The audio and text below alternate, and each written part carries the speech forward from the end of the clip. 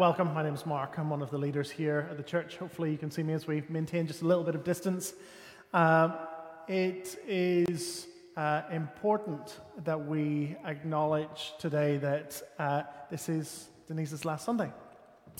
The reason why this is Denise's last Sunday is because we are sending her as a church family to be part of the launch team of a new church called Christ Church North Dublin that is currently meeting as a launch team up in Sutton. David Martin is the church planter, and he's the director of Irish Church Missions, of which we are a part. And during lockdown, one of the things that we did is we had David come to share in one of our prayer times about Christ Church North Dublin. And in that time, I think this is right, the Lord laid on your heart the call to consider to go to be part of Christ Church North Dublin, and we agreed that we would pray about it together, and we talked to David about it, and we think that the Lord is in this, and that it is time for him to move you on to a new season. Denise has been so faithful to us at City Church over these last 5 years. One of our longest serving members, and she is like those godly women of the New Testament, like Lydia and Phoebe, that are a blessing to the saints. And so it would be remiss of us not to acknowledge your service and to say how much we love you. We are committed to planting churches and seeing churches planted, and that means pain for us in the short term, but blessing as folks go out. And so we are excited for you, and we're excited for Christ Church North Dublin. So we want to pray for you and commend you to the Lord's grace. Can we do that? Can we pray for Denise? Our loving Heavenly Father, we thank you for the blessing of the family of faith. Thank you that you bring people into our lives, people into our path who enrich us in ways that we hadn't considered before. Thank you so much for our sister Denise. Thank you for her love for you. Thank you for saving her. Thank you for pouring out your Spirit into her life. And thank you for this call on her now to go and to be part of this new church family, to be part of Christ Church North Dublin. Father, we commend her to your grace. We pray that she would enrich and serve that body like she has served and enriched ours. And we pray that that church family would grow and expand, that as she joins them on mission, that those who don't know you would be brought under the sound of the gospel, and that you would have mercy on people through that church. And we pray for David and for the leadership as they lead people forward to their launch time. So, Father, we praise you for all that you have wrought in Denise's life and for all that she has done among us. And we send her out now with love, knowing that you are sovereign and that you are good. And so we praise you that you have brought us to this day. As painful as it is for us to say goodbye, we rejoice that she goes on to be a herald of the gospel, a disciple of Jesus in this new context, this new chapter. And so we praise you in the name of Jesus. Amen. Amen. Amen. So if you're in the room, take a moment to bid Denise farewell after the service. Or if you're watching, you can send her a WhatsApp or something. We are going to be looking at Psalm 53. So can I encourage you either to pull that up on your phone, or if you have a Bible with you, to be watching along or to be reading along with us. Here now we conclude our summer series in the Psalms, because I don't know if you've realized, but summer's over. It's cold now. The heat went on this week in our house, so we know that summer's over. And next week we'll be moving into a short series looking at our our gospel DNA as a church, the kind of things that we value, that matter to us. So that'll be a 3-week series, and then we'll be looking at Jesus' Sermon on the Mount going up to Christmas. Psalm 53, as you may have noted from Denise's reading of it, it's quite a heavy psalm, and so let's pray for God's help as we look at it. Our Father, we acknowledge that soft words often produce hard hearts, and that hard words produce soft hearts.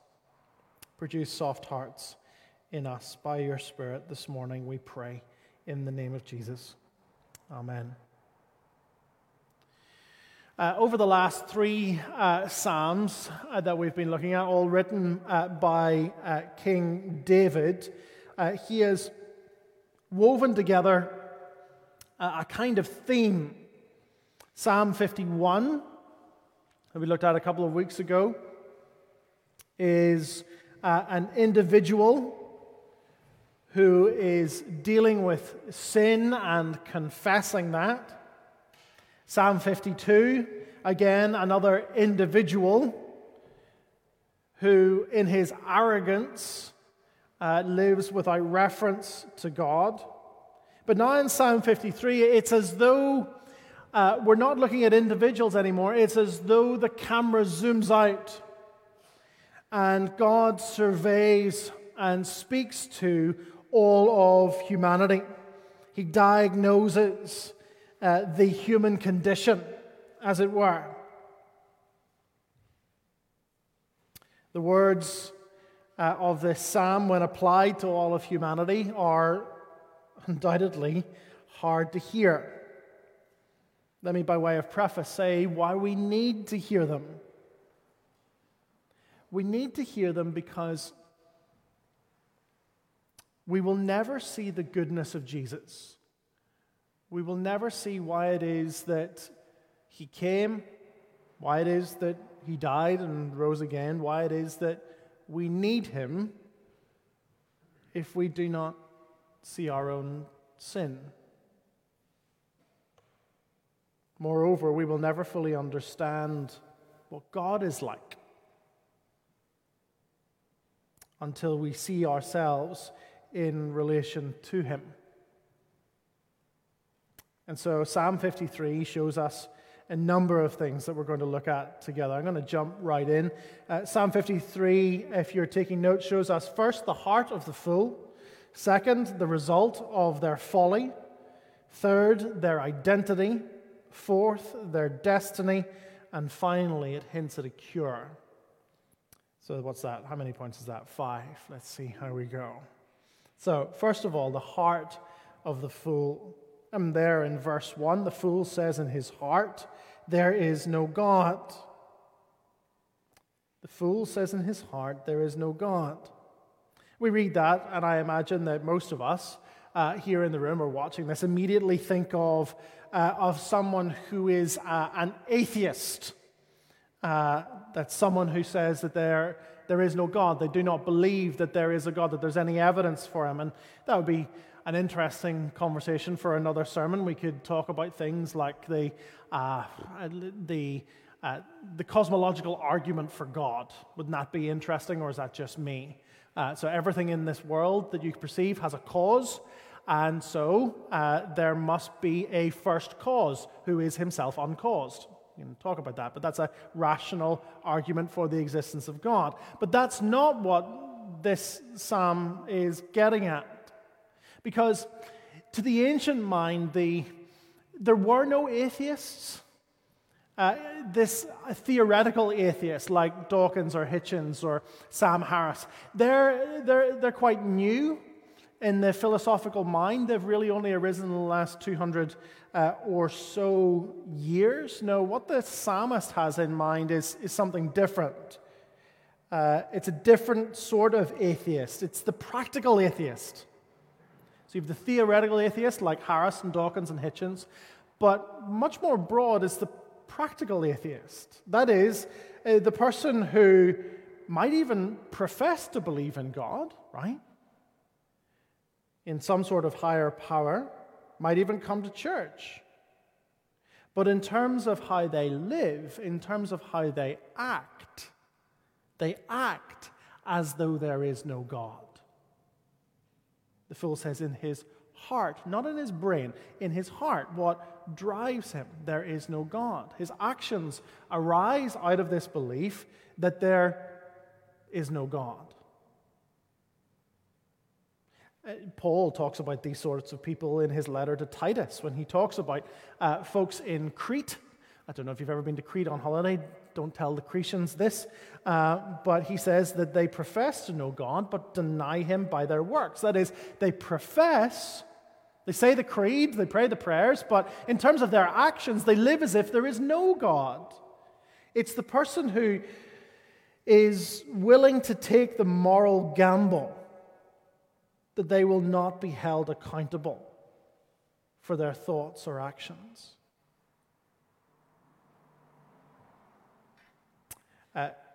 Philippa, my wife, and I, we like to watch the TV series Hunted on Channel 4, and I commend it to you on 4OD if you've never seen it. It's quite stressful at various points, but the premise is that about a dozen or so pairs, or 6 pairs rather, a dozen or so people, 6 pairs are set free in some location in the UK, and they have to evade the hunters for 28 days, right? And the hunters are hot on their tail, and it's amazing how close they get to catching them because they're able to use things like surveillance. They're able to use number plate recognition. And it's just amazing seeing how surveilled the UK is.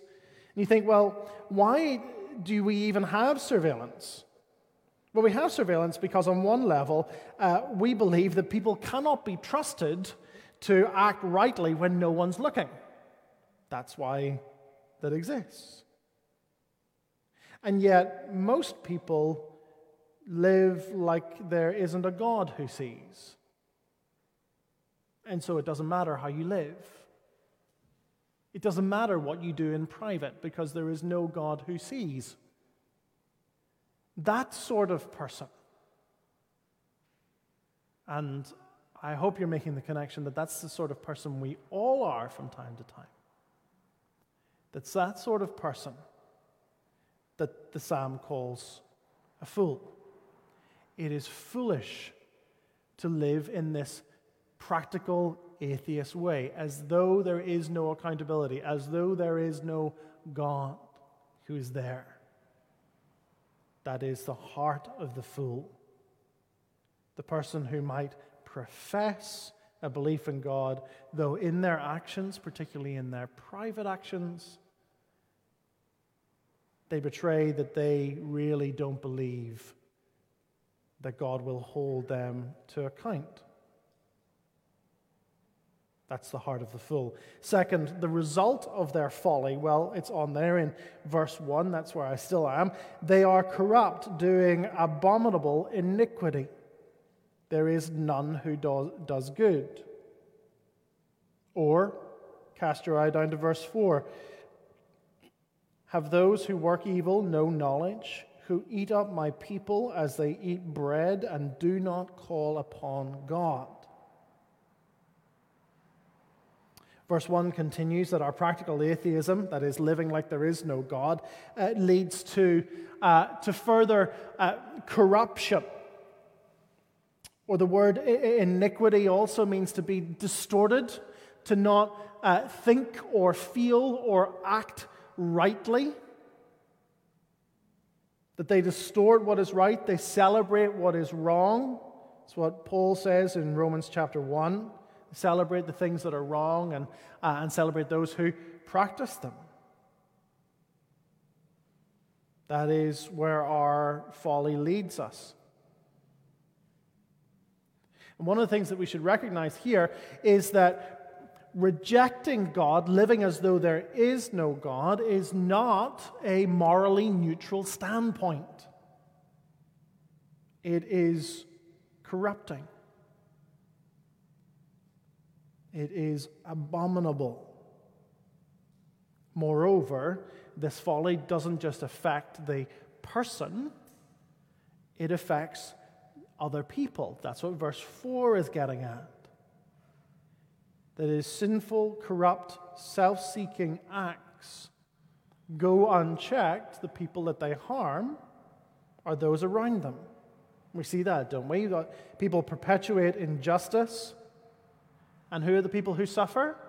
It's the most defenseless among us, isn't it? And so the result of this folly, this foolishness of living without reference to God is that you harm yourself and you harm others. What then is the identity of these fools? These 5 points. We're moving at a clip, right? Third, the identity of the fools. Let's have a look at verses 2 and 3. God looks down from heaven on the children of man to see if there are any who understand, who seek after God. They have all fallen away. Together they have become corrupt. There is none who does good, not even one. Here we have the image of God surveying humanity at all times and in all places. And he's not looking for perfection. Do you notice that? He's not even looking for absolute moral blamelessness here in this psalm. He's looking for some level of understanding. Does somebody understand? Is there anybody who is wise? Is there even a modicum of wisdom in one person? And what does he see? Nothing. Nothing. No one. Nada. Zip. Zilch. All have become corrupt.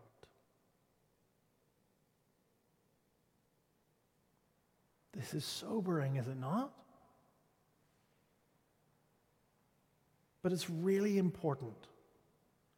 Let me give you one reason why this is so important.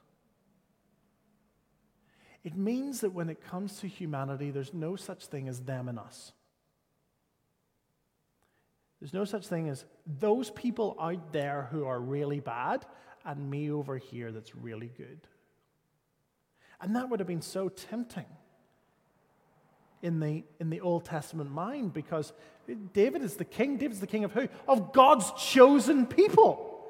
It would be the easiest thing in the world to say, me and my people, we're really morally upright. Those guys over there, they suck. They're detestable. Nobody understands. None of them. Those guys out there. And isn't our world just full of perpetuating them and us narratives? And just look at your news feed. Just look at America right now. There's them and there's us. Them bad, us good. Not when it comes to the Bible. There's no them and us. It's all of us, all of humanity together. We're all indicted. We're all on the hook.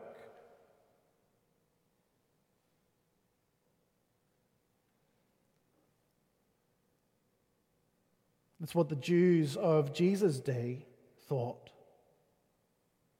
And Jesus' teachings are a corrective to that. Back to what God is saying in places like Psalm 53. Does not Jesus reinforce these ideas when he says that, no, out of our hearts, Mark chapter 7, spring iniquity, sinful thoughts, that all of our hearts are inclined away from God and towards self, that we all by nature want to live without reference to Him. Do we even know that that's true? Even as we bristle listening to this psalm, how I've bristled preparing Psalm 53 this week, because there's something in me that still wants to run my own existence. There's a quiet, still, not so still, but certainly a quiet, determined voice that says in each of us, I will be God. I will be the master of my own destiny. How dare he say these things to me? And so the awful reality hits that when it comes to finding the fool of this psalm, I don't need to look very far. I just need to get up in the morning and look in the mirror.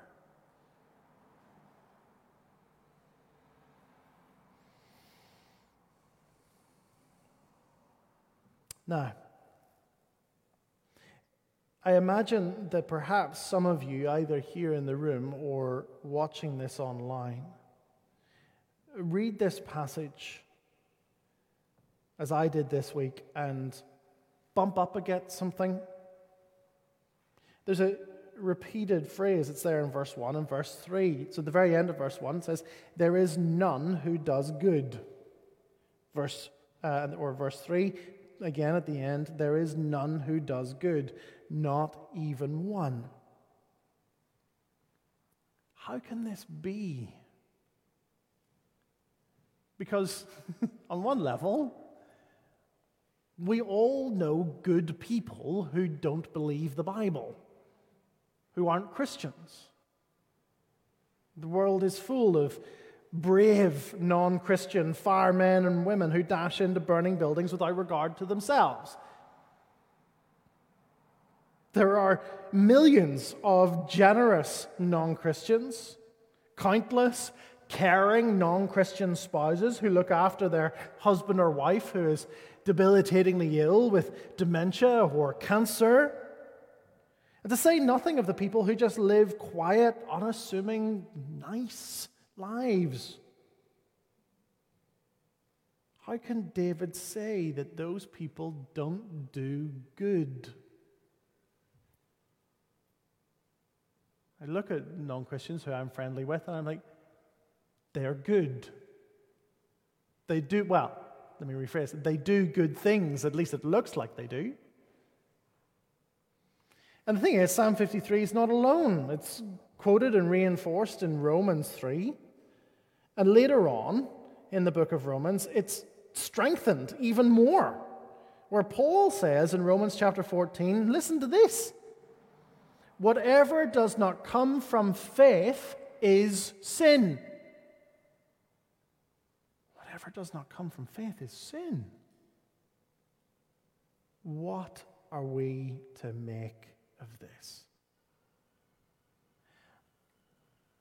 Again, it tells us something very important. It tells us something very important about God. That is, God is not just interested in your moral obedience. That is to say, that there is a sense here in Psalm 53 and in Romans 14 where somebody could live a very morally upright life, but if their hearts are not inclined toward God, then those actions are not good. Why? Because God isn't just interested in your moral obedience. God doesn't just want your actions. He wants your heart. Do you see? He wants your heart, not your outward assent, not your outward obedience merely. He wants to captivate your heart. He wants obedience to spring from a heart that is inclined towards Him. He doesn't just want your duty. He wants your love-motivated, joyful obedience. So, what about the good things that non-Christians do? Are they good at all? This illustration comes from an old theologian called Jonathan Edwards, who's long since gone to glory, but I find it helpful this week. He gives this illustration of, imagine a set of notes played on a piano, right? A set of notes that are played on a piano that by themselves, they accord with one another, they harmonize, and they sound beautiful. Okay? Now, imagine that you took those same notes and you set them in the context of a symphony that is set in a different key. What happens to those notes that on their own sounded beautiful? They now sound, in the wider context, discordant and unpleasant. They sound not good. So the non-Christian might do something that is good, that is the localized notes. They sound beautiful in a limited way, even while they are internally tainted by mixed or ulterior motives and other calculations. And so set in the context of the wider symphony, they are not good. It is only when heart and actions are aligned that they harmonize with the moral symphony of the universe. So God looks down from heaven and sees that by nature, none of us harmonize with that symphony. None of us, by nature, do good, because good in the Bible's mind is defined as heart and action in alignment. Heart and action in alignment towards God and towards neighbor. That's our problem. None of us live like that. That is, none of us does a good act with perfect motives, perfectly seeking to love God and to love those around us. And so Jonathan Edwards, just to conclude this, he has this distinction between virtue and true virtue. True virtue is that alignment of heart and action. And so that's what every Christian is striving towards. That's what the gospel releases you to live a truly virtuous life, that alignment of heart and action. But he will say that there is a genuine virtue to the action of the non-Christian. It's just not true virtue. That is that alignment of heart and action. Do you see? So that's where the Bible's going at when it says things like, no one does good. No one is living that aligned life.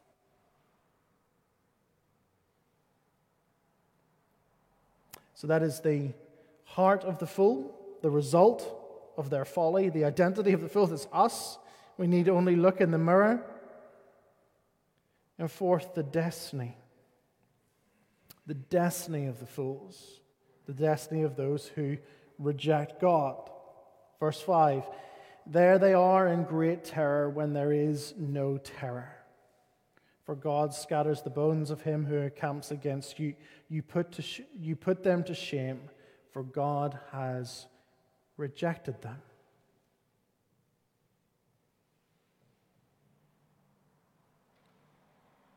The ultimate destiny of those who reject God until the end will find themselves rejected by him.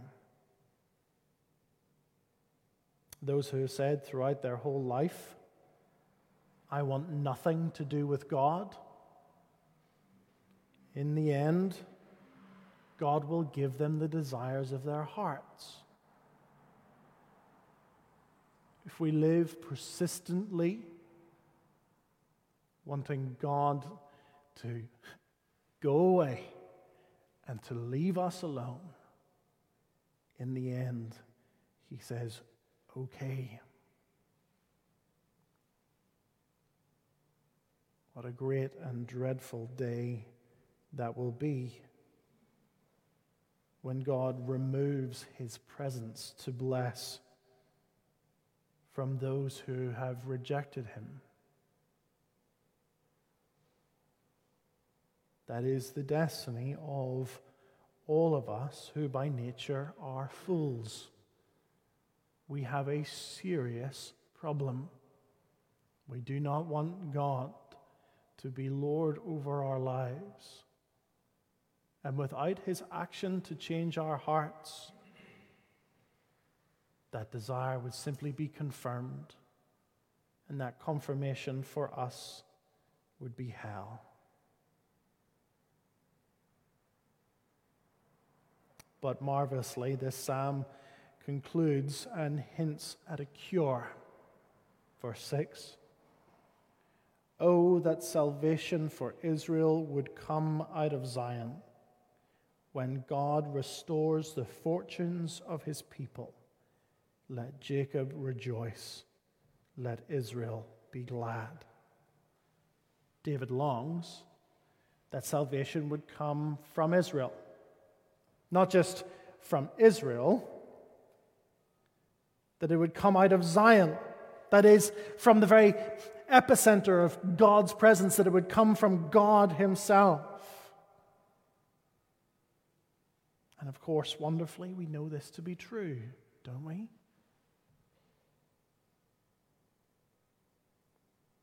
There was a time when God looked down from heaven and saw a man, and who, upon looking in his heart, saw that the inclinations of his heart always aligned with his actions. The inclinations of his heart were always pure, were always perfectly faithful towards God, perfectly loving to his Father, perfectly loving towards his neighbor. That man always sought to honor God, to love others. Jesus is a remarkable person in many ways, but perhaps one of the most remarkable aspects of him is that Jesus never had mixed motives. Wouldn't it be wonderful to be released from mixed motives? Jesus never had them. We know that from what he says to the Pharisees in John 8. He uses this oblique phrase. He says, I know where I have come from and where I am going, but you do not. That is his kind of saying, I live as an integrated human being, whereas you, Pharisees, or indeed us, we are disintegrated. We are internally broken off into factions. Jesus is a fully integrated human being, integrated in both heart, mind, emotional life, psychology, physiology. There was no mixed motives.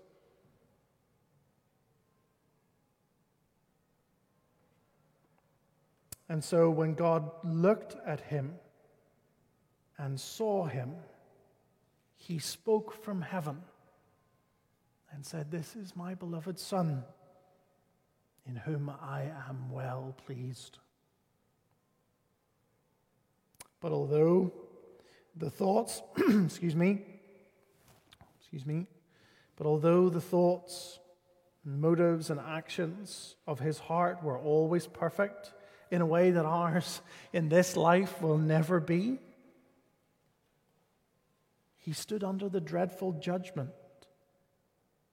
The dreadful judgment articulated in verse 5, for fools like me, for fools like you. He experienced the rejection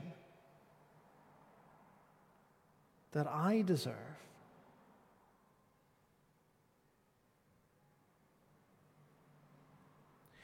And so Jesus now invites us to turn from our folly. He invites us to trust in his sin-bearing death and in his life-giving resurrection. And when we do so, something quite remarkable happens.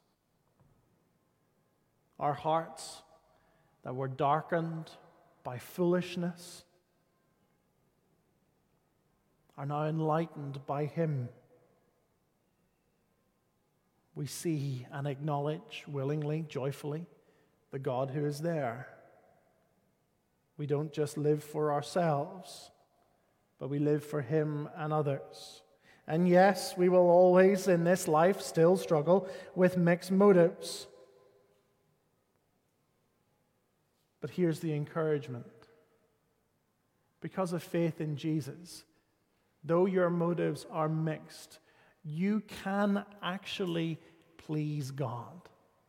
you can really do good and live in a way that allows you to experience his fatherly pleasure.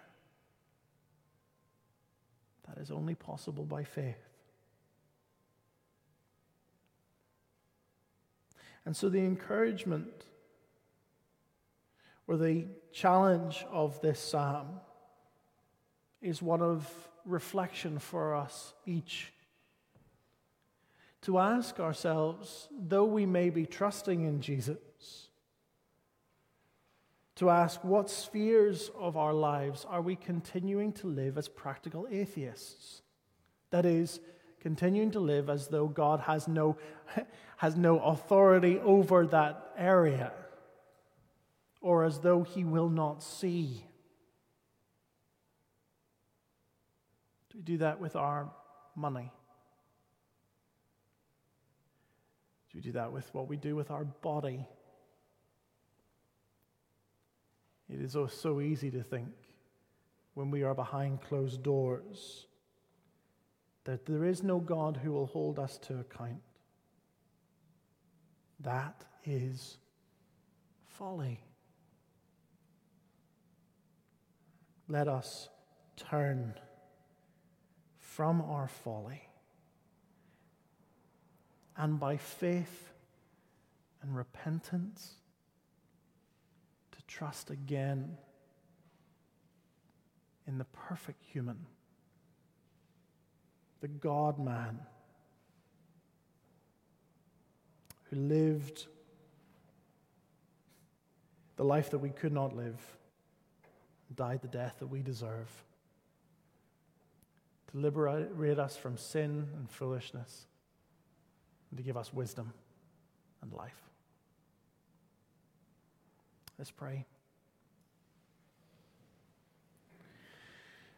A moment's reflection as you consider, perhaps it is that the Spirit of God has laid upon you those areas in which you have not been living with reference to the God who loves you. Perhaps it is that you have been convicted by your folly, the folly of your faithlessness. And you need to come to God in faith and repentance.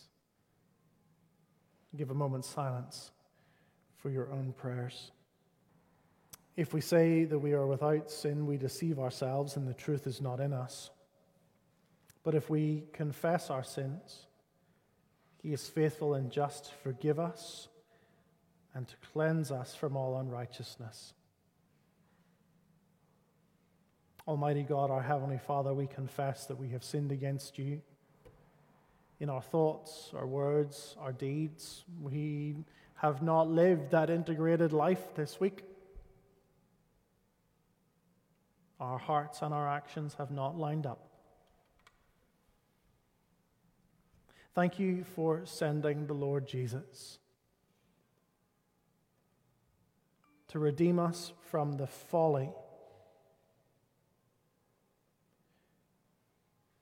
of living without reference to you. Forgive us all that is past and grant that we may walk in newness of life to your praise and glory. Amen.